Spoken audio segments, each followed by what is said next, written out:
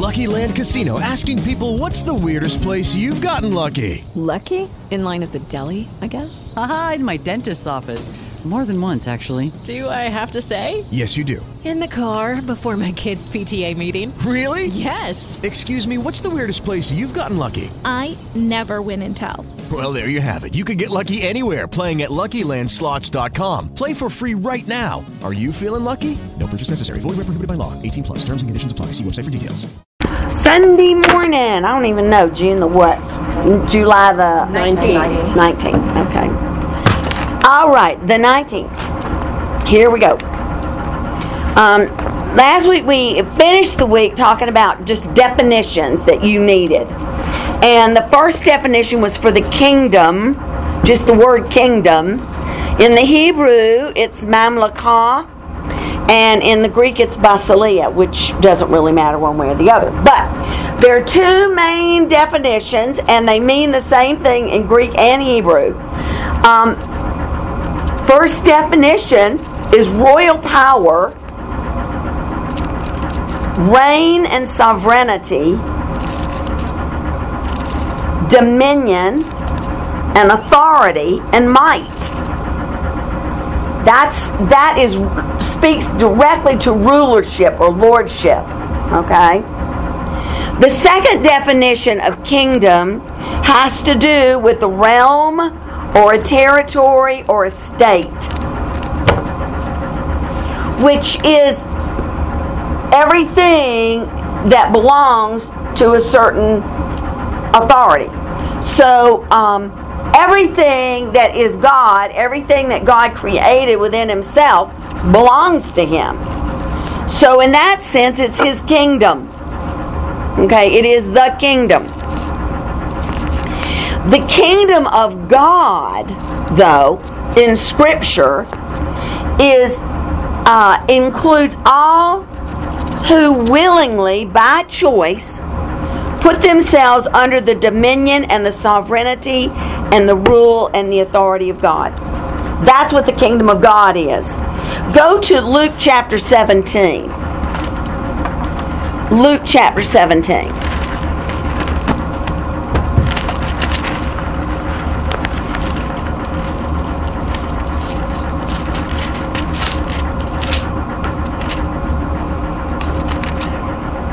Just a couple of verses here. Look at verse 20.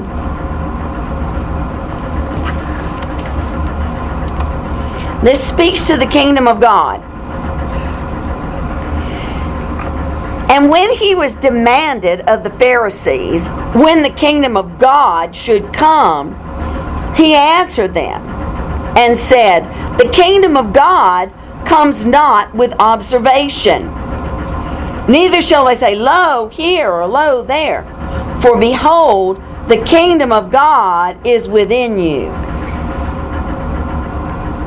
So when we're talking about the kingdom of God, we're talking about the lordship on the heart of your life. God sitting on the throne of your life. It is a willing submission by choice. Okay.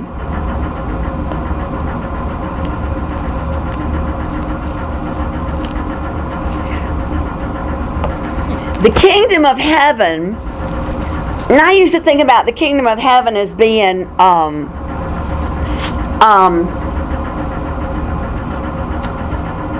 like the good side, what God made, the kingdom of heaven. And what it is to get into the kingdom of heaven. When you die, you go to heaven. When you're, so you think of it as the good. But I want you to start thinking of the kingdom of heaven as all-inclusive. The kingdom of heaven is the estate, the country, the land, the realm, the territory of God.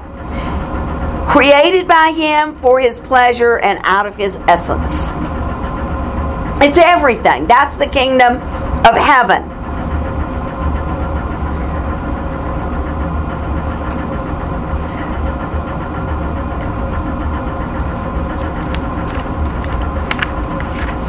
So the kingdom of God is exclusive. meaning you come in by choice. It is inclusive in that Jesus died for everyone, but it is exclusive in that you must choose to be in the kingdom of God. You must choose that. But the kingdom of heaven is inclusive.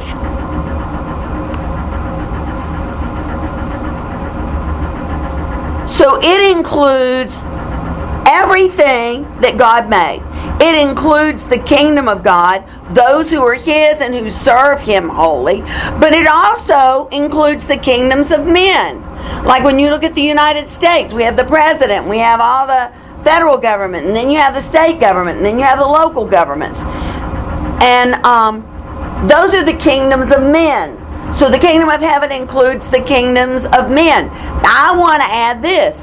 There is going to be a 1,000-year reign, the last week of years for men to rule on the earth. That's when Jesus sits on the throne. But that is still the kingdom of heaven. Okay? He is going to rule in the kingdom of heaven. Again, the kingdom of God is within. Okay? So even that future rulership of Jesus is in the kingdom of heaven. Okay, now, it also includes the kingdom of Satan and all of those who have bowed their knee and come under his authority. There are those people who don't believe one way or the other, and while Satan can use them, he's not the Lord of their lives. But there are some who have bowed their knee and obeyed him, and those belong to him in kingdom. There was a time when everything became his. Adam exactly gave it to him, turned it over to him when he bowed his knee and agreed with Satan, which was utter stupidity, because what did Satan do? He put a doubt in their minds. Did God really say that? You know what he meant? He meant if you eat of that, you'll be like him. And so they ate of it. And guess what? The irony is they were already like him. They were made in his image and in his likeness. But when they bowed their knee and did what Satan wanted them to do, it's like Paul says, in the kingdom of heaven, to whom you bow your knee, you become their servant, and they become your master. And so Satan took authority over everything Adam owned, was given, because Adam became his slave. So there is the kingdom of darkness and the kingdom of light. Okay? There's visible kingdom and invisible kingdom.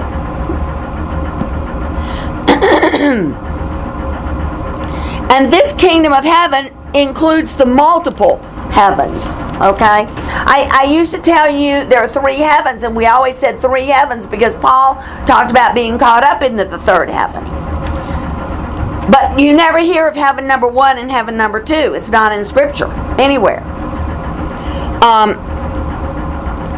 And I've come to kind of understand that the word 3 is the perfection of God.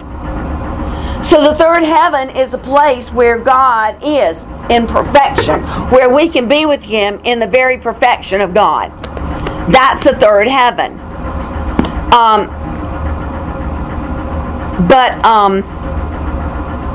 There are so many dimensions to the heavens that it's hard to say. I used to say, well, then there's the atmospheric heavens, and then there's the universe, everything visible, and then there's where God lives. And that was it. But there are dimensions there. I mean, if you just think about the atmospheric heavens, this is crazy. But look at the dimensions that there are in light. You have radio waves, you have TV signals, you have computer signals that go around the world. Those are all different dimensions of light. They travel in a different dimension, but it's all electromagnetic energy. It's all light in many dimensions. And we, without even thinking about it, we exist in all those dimensions. Something of us exists in all those dimensions. We talk on the phone, radio waves flying everywhere. We get on the computer, electromagnetic energy floating in the ionosphere. We don't even know the layers. Plus, then you have the dimensions of the conscious mind and the subconscious mind. You have a mental dimension as well as a spiritual and a physical dimension. So to try to describe 1, 2, and 3 heavens and put them in a box is ridiculous. But that's what we've done. That's what I've done. I mean, Lord, I've taught that for years. But God's showing me there's a whole lot more to Him than we can fathom. You know, we can't put God in a box. You just can't do it. Okay. So the kingdom of heaven is everything. Okay?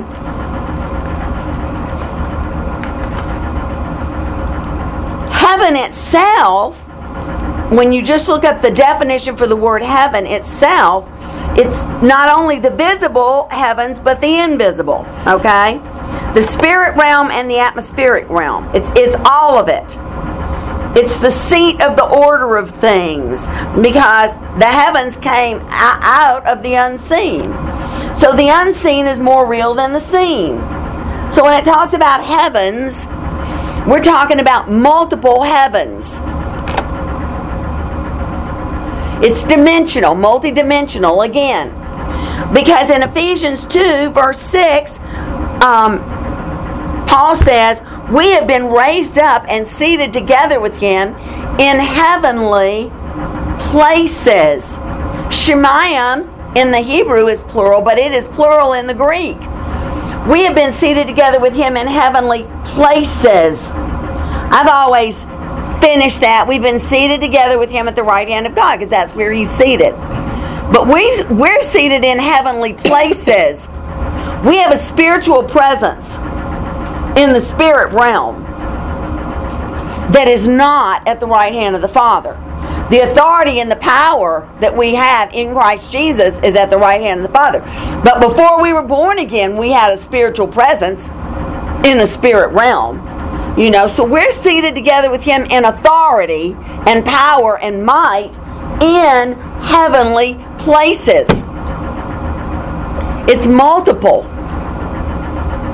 It is the heavenly regions that we can see, and the abode of God and His angels, and celestial heavens and spiritual heavens.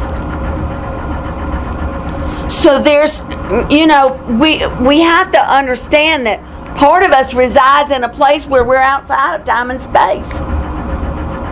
So we're praying about things in the spirit that haven't even happened yet. Because outside of time and space, it's going to happen. You know, it hasn't happened yet, but we can already pray in the middle of it when it hasn't even happened. So,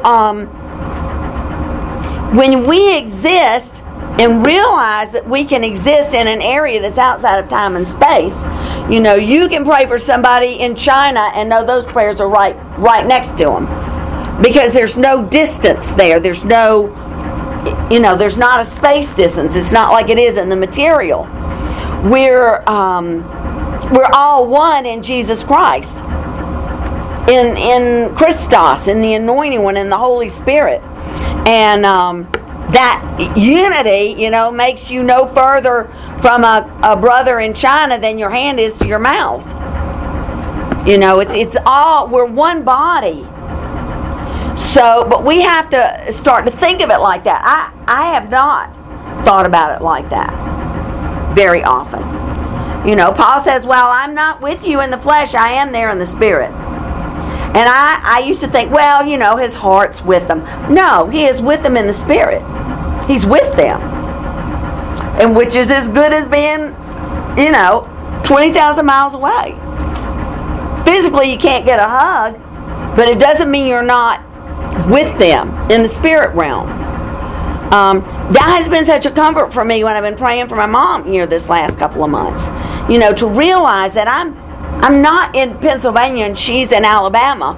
We're one in the same body. And I have authority over that body too. And I can speak right here and know that outside of time and space, it's being taken care of, you know.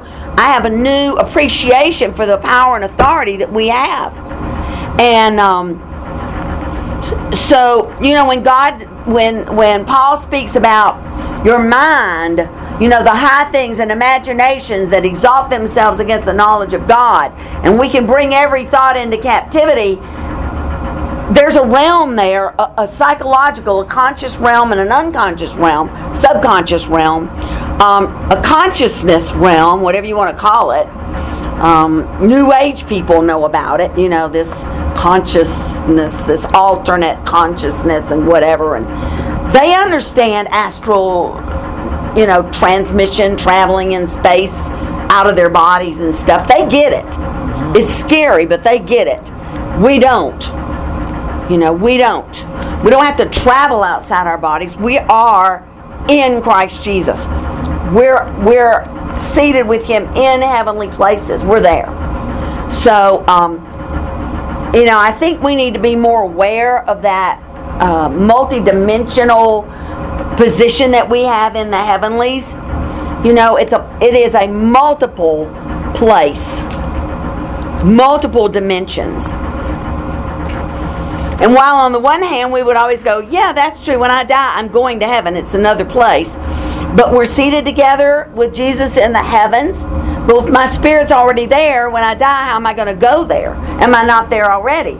We have a rational mind that doesn't fit what we say.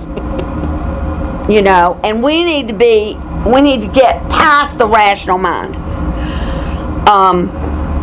That's why Paul says to be absent from the flesh is to be present with the Lord, because we're already there. It's just you lose your connection to the, to the material. But it doesn't mean that you've gone anywhere. You're still seated in heavenly places together with Christ Jesus. So Paul's trying to tell you too. It's just this is a tent. This tent is the only thing that connects us to the time-space continuum and this material realm.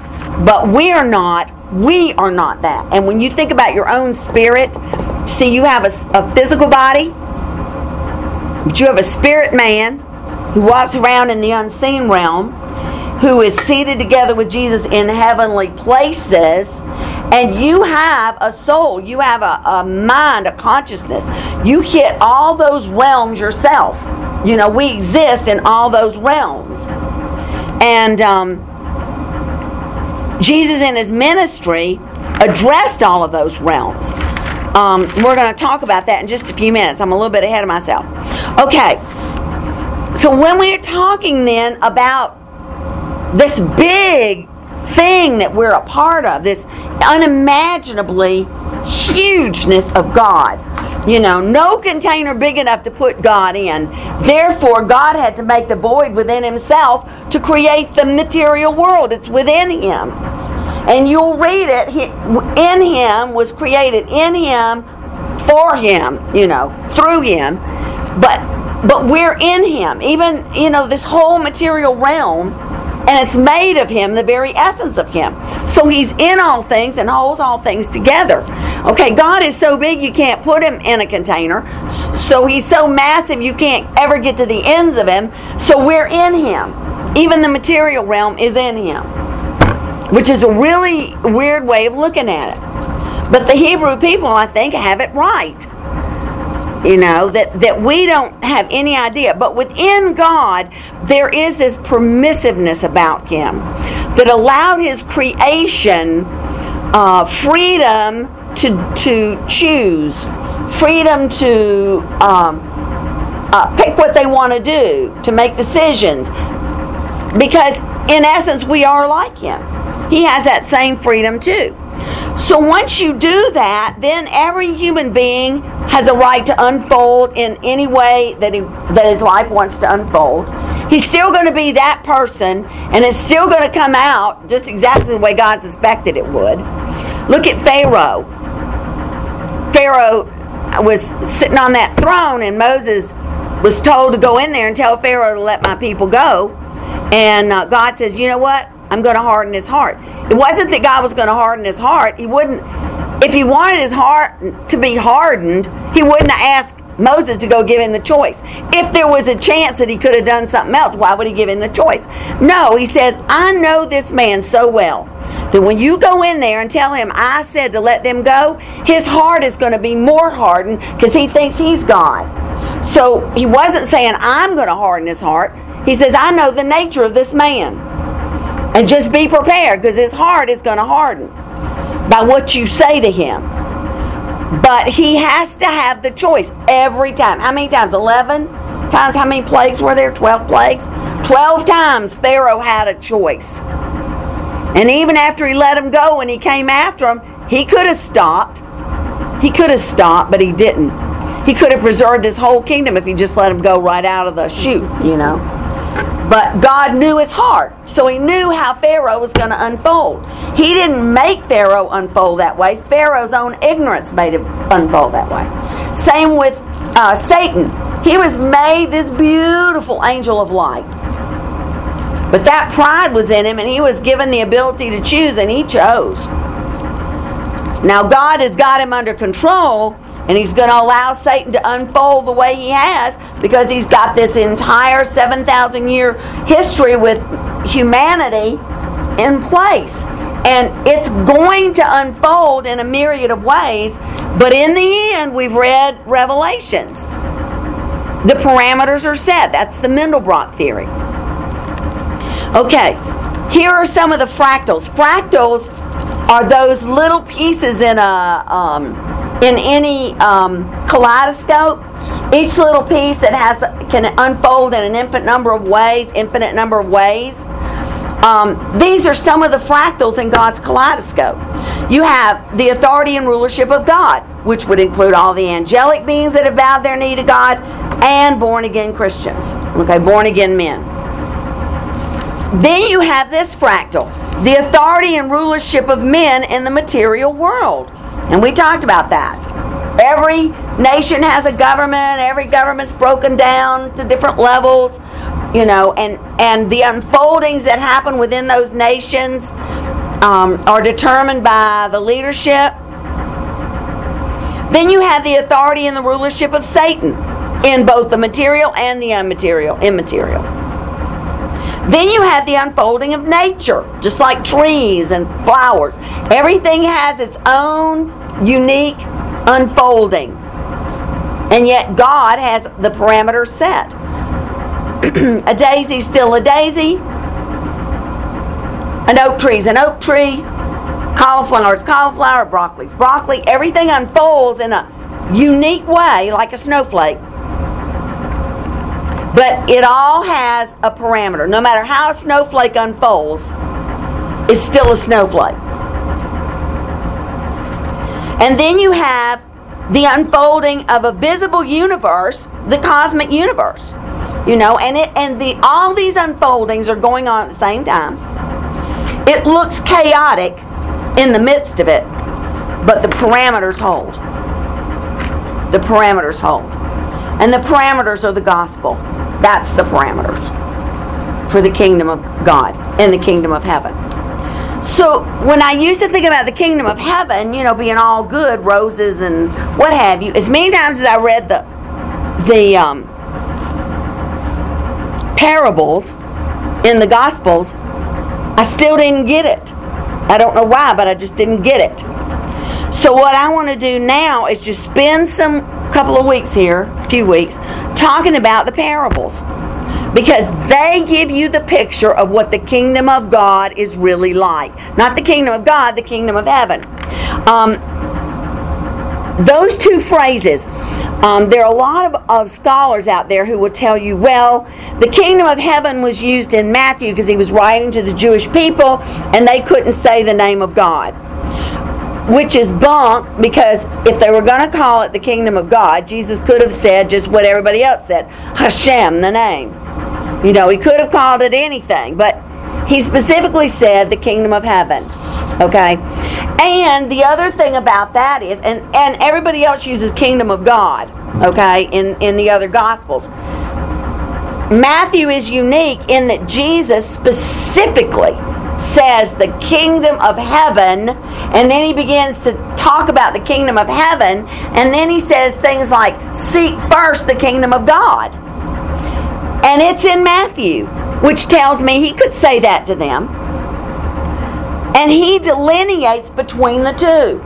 So to me, there is a difference. Where some people say they are interchangeable, I say no. When they're speaking about the kingdom of heaven, you know, like they'll say, when is the kingdom of heaven coming? When is your kingdom coming? They're speaking about the rulership of Jesus Christ. Well, guess what? He's going to rule on the earth in the kingdom of heaven.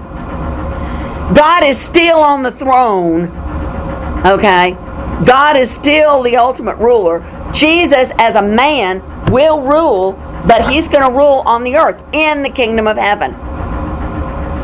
And we've been, in our minds, automatically splitting that up in a wrong way.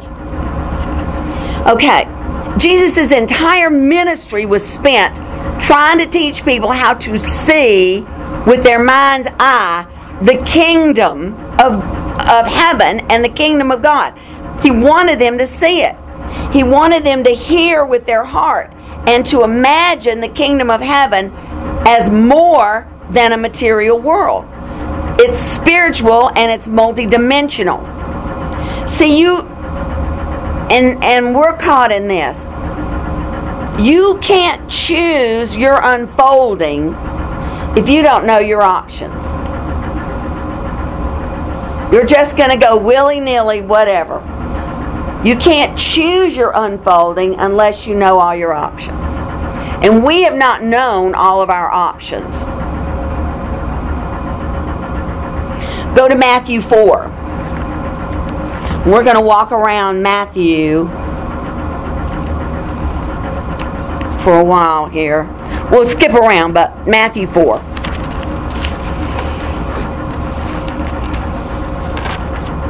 This is how he spent his entire ministry. Okay, start with verse 17. We're going to read 17, and then we're going to skip down to 23. Okay. From that time, Jesus began to preach and to say, repent, for the kingdom of heaven is at hand. The kingdom of heaven is at hand. Meaning, at hand means superimposed on. That's what at hand means. Superimposed on. And repent means change the way you think, which is what we need to do. Change the way we see things, because the kingdom of heaven is superimposed on you. It's a superimposed world, spirit and material together, okay? One affecting the other. What happens in the material affects the spirit. What happens in the spirit affects the material. So he wanted them to change the way they thought. Now go down to verse 23. And Jesus went about all of Galilee, teaching in their synagogues and preaching the gospel of the kingdom. That gospel of the kingdom, that is the parameters of the kaleidoscope of God's creation. The gospel is the parameters. It's all set. It's all going to come out just like Revelation 22. It's set. And Jesus is the centerpiece. Jesus Christ is the centerpiece. Okay. And healing all manner of sickness and all manner of diseases among the people. And his fame went throughout Syria, and there were brought to him all sick people. And they were taken with divers diseases and torments, those who were possessed with devils, those which were lunatic, those that had the palsy, and he healed them all. Do you realize that he touched spirit, soul, and body, all three dimensions of the kingdom of heaven? He touched their bodies, obviously, diseases, sicknesses. He touched their spirits. He cast out the demons and brought them to a strong spiritual place. Look at the woman at the well, Mary Magdalene, all of them. And then he dealt with those who are lunatic, those who are, their conscious mind is distorted and twisted. So he took care of the conscious world, conscious realm as well. Spirit, soul, and body, all three areas.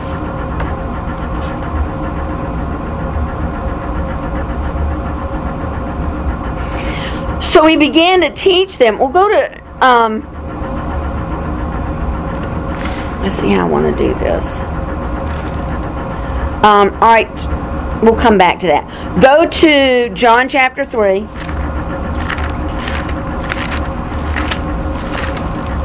We've read this a lot.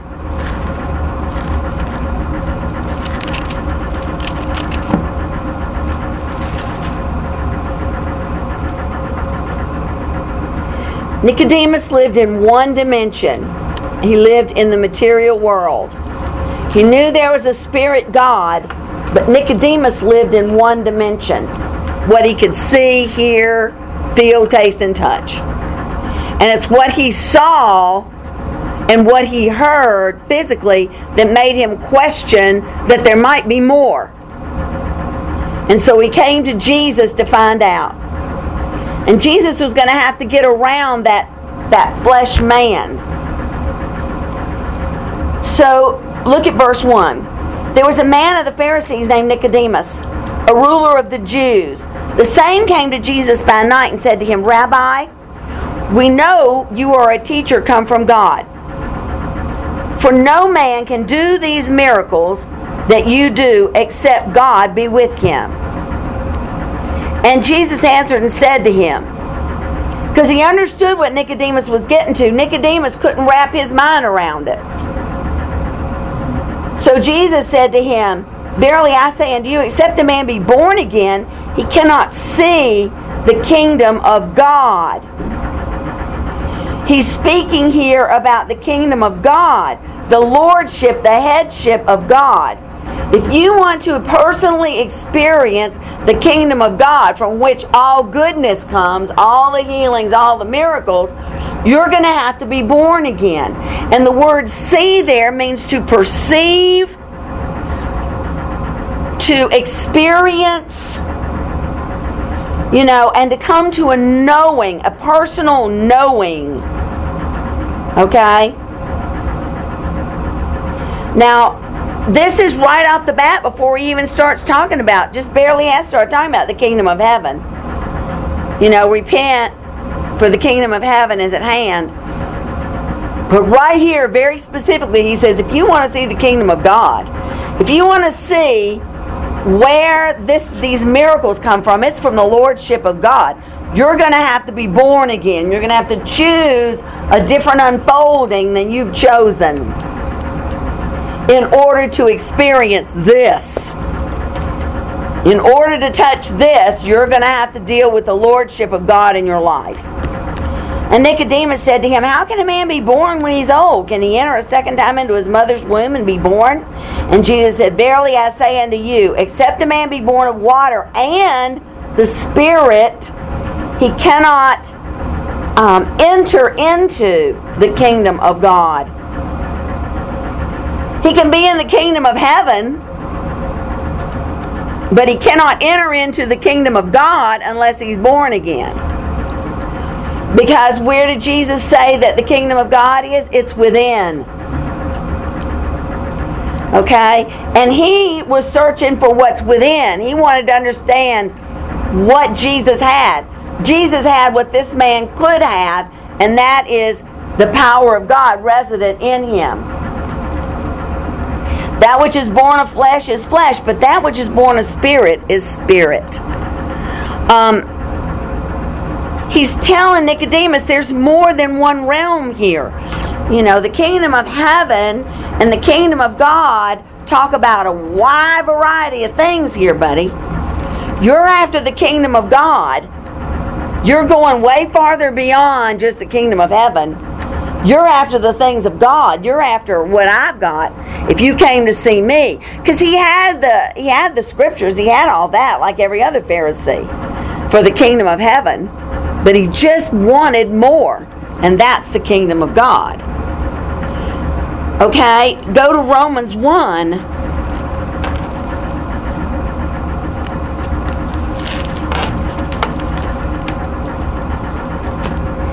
And again here he speaks about, Paul is speaking about, if you can't choose your unfolding if you don't know your options. Once you know your options, then you can choose. And we are all without excuse. Start with verse 15. Romans chapter 1.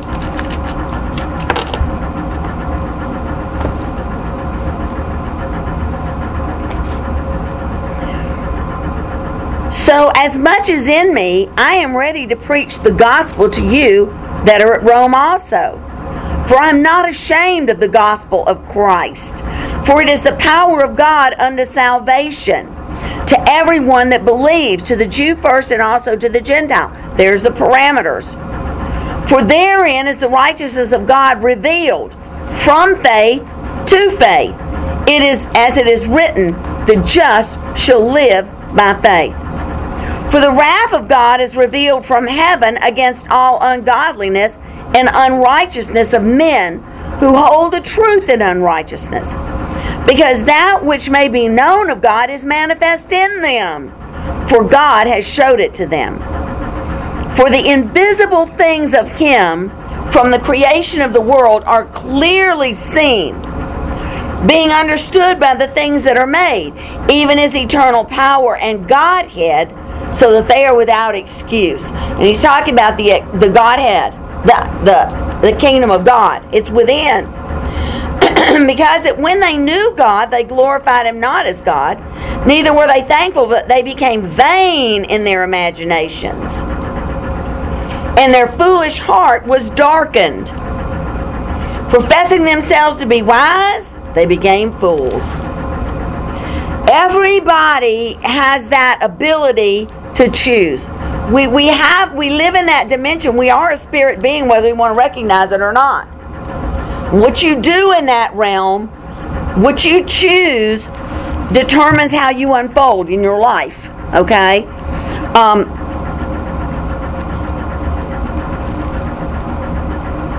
Paul in the sermon, go back now to Matthew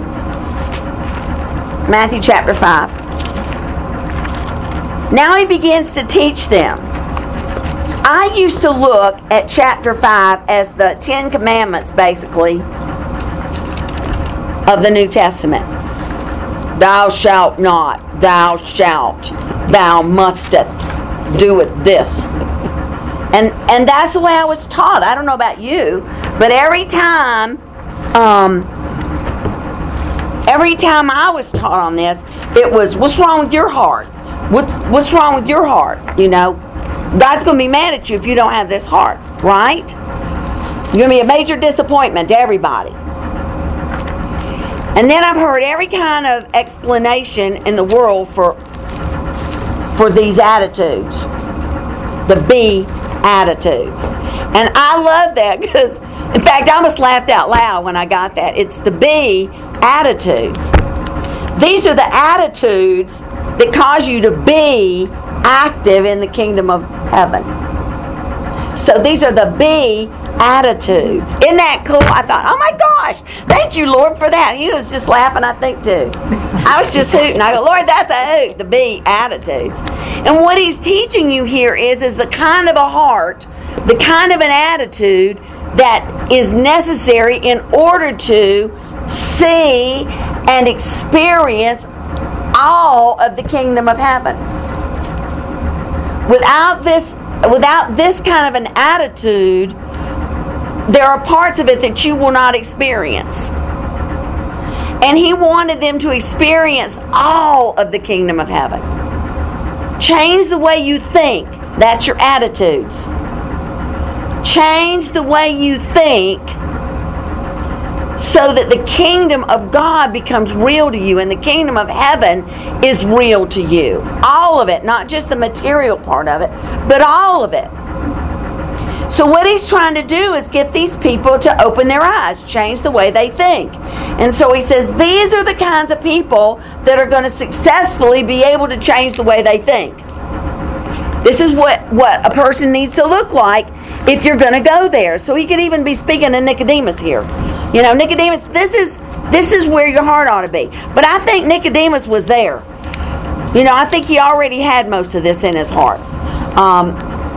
But he wasn't commanding them and saying, you need to be like this in small ways, which is the way we've done it, almost mean ways. Jesus was saying, look, I have such a big kingdom here to show you, the kingdom of heaven. I want you to walk in victory in it. I want you to realize that you're more than a material being, that there are dimensions out there that you can't even fathom. But I can show them to you if your heart is like this. And then he begins to show them. Like the first one is blessed, which is makarios, which is to be empowered to prosper. Being Catholic, we always think blessed means holy. But it doesn't mean holy. It means empowered to prosper. Okay, you are blessed of God when you. Okay? So, this is what? He's trying to get these blessings to you. He said, this is where the blessings are. This is where the kingdom of heaven and the kingdom of God will come together and flow in your life. This is what you need to do. So the first thing he said was, you're empowered to prosper if you are the poor in spirit. What? Yeah. I'm sorry, what verse? This is chapter 5, verse 3. Okay. Poor in spirit, like when you can't figure out to do it yourself. Yes, and that's exactly what it means. It doesn't mean poor as in spiritually weak and sick and deprived, but it means you need to have the heart of someone who is poor. You know what a poor person is like? They're powerless and helpless to accomplish anything on their own. Not only that, but they are desperate beggars. You know, their hands are wide open, desperately in need. And so if you come to God with your hands wide open, powerless and desperately in need of the things of God, and you come to grasp that kingdom and hold on to it greedily, then the kingdom is available to you. It said theirs is the kingdom of heaven. The whole kingdom is available to you. Anybody who desperately grabs and holds on to it as a beggar being filled will be supplied with that. So there's a blessing and an authority for you in the kingdom of heaven. So if you find yourself helpless, then you need the authority that's available to you in the kingdom. If you have need because you have lack, there is authority and there is plenty in the kingdom of God. If you are sick and desperately begging, there is healing in the kingdom of heaven, in the kingdom of God, in the spirit realm. But you have to go after it greedily. God says you have to seek me to find me. Seek me and I will be found of you. But if you're not seeking, if you're just that fat, comfortable cat, it's never coming to you.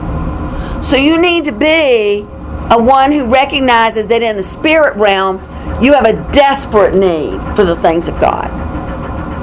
Second, blessed or empowered to prosper are they that mourn. Pentheo. And it does mean to grieve after. But you know what we grieve? Things that are lost. Things that are missing from our lives.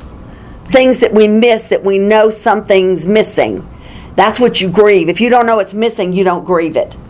So when you have a grieving heart and you're groaning over that separation between you and God, you're grieving over that, the feeling that something's missing in your life, and you have that grieving spirit, you know, for the things of God, you want to reach out and touch them. You want to, you know, you need them.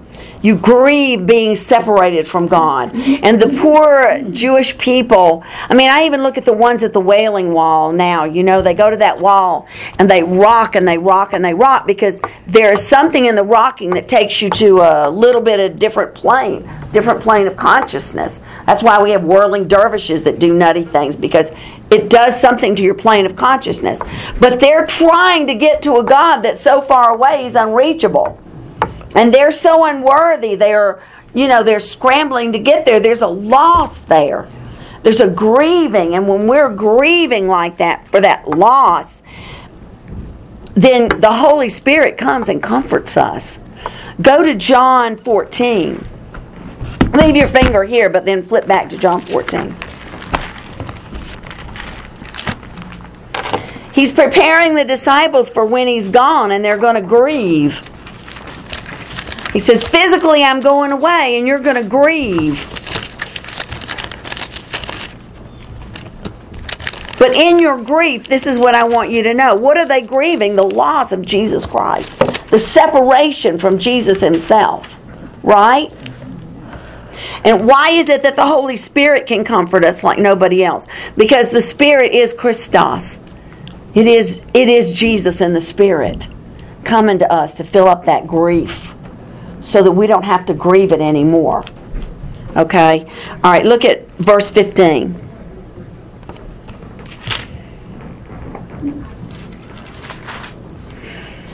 If you love me, keep my commandments, and I will pray the Father, and he will give you another comforter, that he may abide with you forever, even the Spirit of truth, whom the world cannot receive, because it sees him not, neither knows him. But you know him, for he dwells with you and shall be in you. So the world doesn't know. If you don't know your options, you can't choose your unfolding. I will not leave you comfortless. I will come to you. See, they're grieving his loss. He said, you won't have to grieve for long, because I'm going to fill you up with my Holy Spirit, the Comforter. What verse are you at? 18, verse 18. Okay. Chapter 14, verse 18. Oh, I'm in Luke. Oh. I'm a little lost. All right. Okay. I'm sorry about that. No, that's fine. I've done that. I go, well, that was good anyway. Okay, I'm good now. Okay, verse 18. Gotcha. I will not leave you comfortless. In other words, I will not leave you mourning and grieving my loss. I will come to you. How is he going to come to you? In the Spirit, in the Holy Spirit. Yet a little while, and the world sees me no more, but you will see me because I live, and you shall live also. See there means perceive with your spirit mind. Know with your spirit. The world won't be able to see me, but you will. At that day, you will know that I am in the Father, and you are in me, and I am in you. He that has my commandments and keeps them, he it is that loves me. And he that loves me shall be loved of my Father, and I will love him, and will manifest myself to him. Judas said to him, not Iscariot, Lord, how is it that you will manifest yourself to us and not to the world? And Jesus answered and said, if a man loves me, he will keep my words. And my Father will love him, and he will come into him, and we will make our abode with him. And he that loves me not keeps not my sayings. And the word which you hear is not mine, but the Father's which sent me. These things have I spoken to you, being with you, present with you. But the Comforter, which is the Holy Ghost, whom the Father will send in my name, he will teach you all things and bring all things to your remembrance, whatsoever I have said to you. Peace I leave with you, my peace I give to you. Not as the world gives, give I unto you. Let not your heart be troubled, neither let it be afraid. Okay, when you mourn for that loss, the Holy Spirit will come in and fill you up. But there's a knowing. It's like he said, the world won't know because they're going to be caught up in the world. But you who will mourn my loss because you've seen me, you will be filled up with my Comforter. So he's telling the people there, he says, if you want to be comforted, if you want to be in the kingdom of God, if you want to feel the presence of the kingdom, this is what you need to do. Mourn and grieve for the loss of that connection. And my Holy Spirit will come and fill you up. back to Matthew. We'll do one more and then we're going to quit here.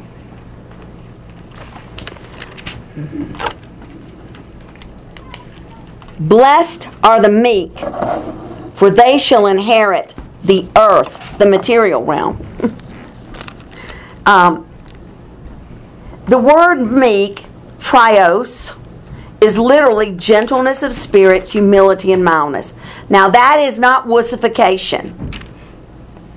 Okay? It isn't that. But it is to be humble before God, recognizing that everything you need is in Him. He alone is your salvation, and you have complete dependence on God. You know, like in Philippians, you can do all things in Christ. You can do nothing apart from Him. Because Jesus said, I do nothing apart from the Father. Right? Pride of life is the stronghold there that keeps us from being humble. Pride of life. And that's the sin of Satan. It was the sin of Adam and Eve. It was the sin of everybody that fell. Pride of life. Look at the Tower of Babel. I can do this. I can build my own tower. I can be as great as God. I can make a name for myself. Pride of life is the thing that stops the kingdom from flowing in your life. Why? Because you're trusting in your own flesh. You're trusting in your own flesh. So you need to be humble before God. You need to be humble before God. And a complete dependence on Him. He speaks to that like little children, you know, coming to God as little children. He says that's what the kingdom of heaven is made of, is the little children. Those who come believing, simply trusting. Little children are, you know, they try to rise up. But boy, I'll tell you, just get a skinned knee and see how humble they are. They know they can't get, you know, past first base without us. And we should be that way with God. We should just know not even to go up to bat without Him. Because we're not going to make it. We just might as well get that meekness and that humility in us to know that we can't trust in our own flesh. We're going to come back to this scripture, but I want to end on Jeremiah 17. So the kingdom of heaven is always around us. It's always there. God's goodness is always there. God loves us always. It never changes. The kingdom of heaven is all around us. And we're a part of it even though we don't know it. We're a part of the goodness of God, but we're a part of all of it. The unfolding of the entire kingdom. But look at Jeremiah 17. Because this speaks to where you live. And this speaks to your humility or your pride. Okay? That's why God says you're going to inherit the entire earth. The physical, material realm, you will inherit this. Because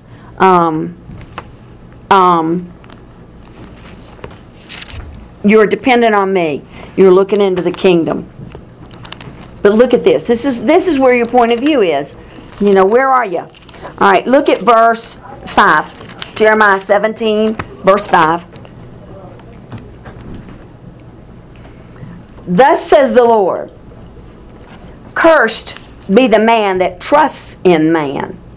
When you trust in flesh, when you trust in this material world, you're going to walk right into the curse. Because you don't even know you have another option.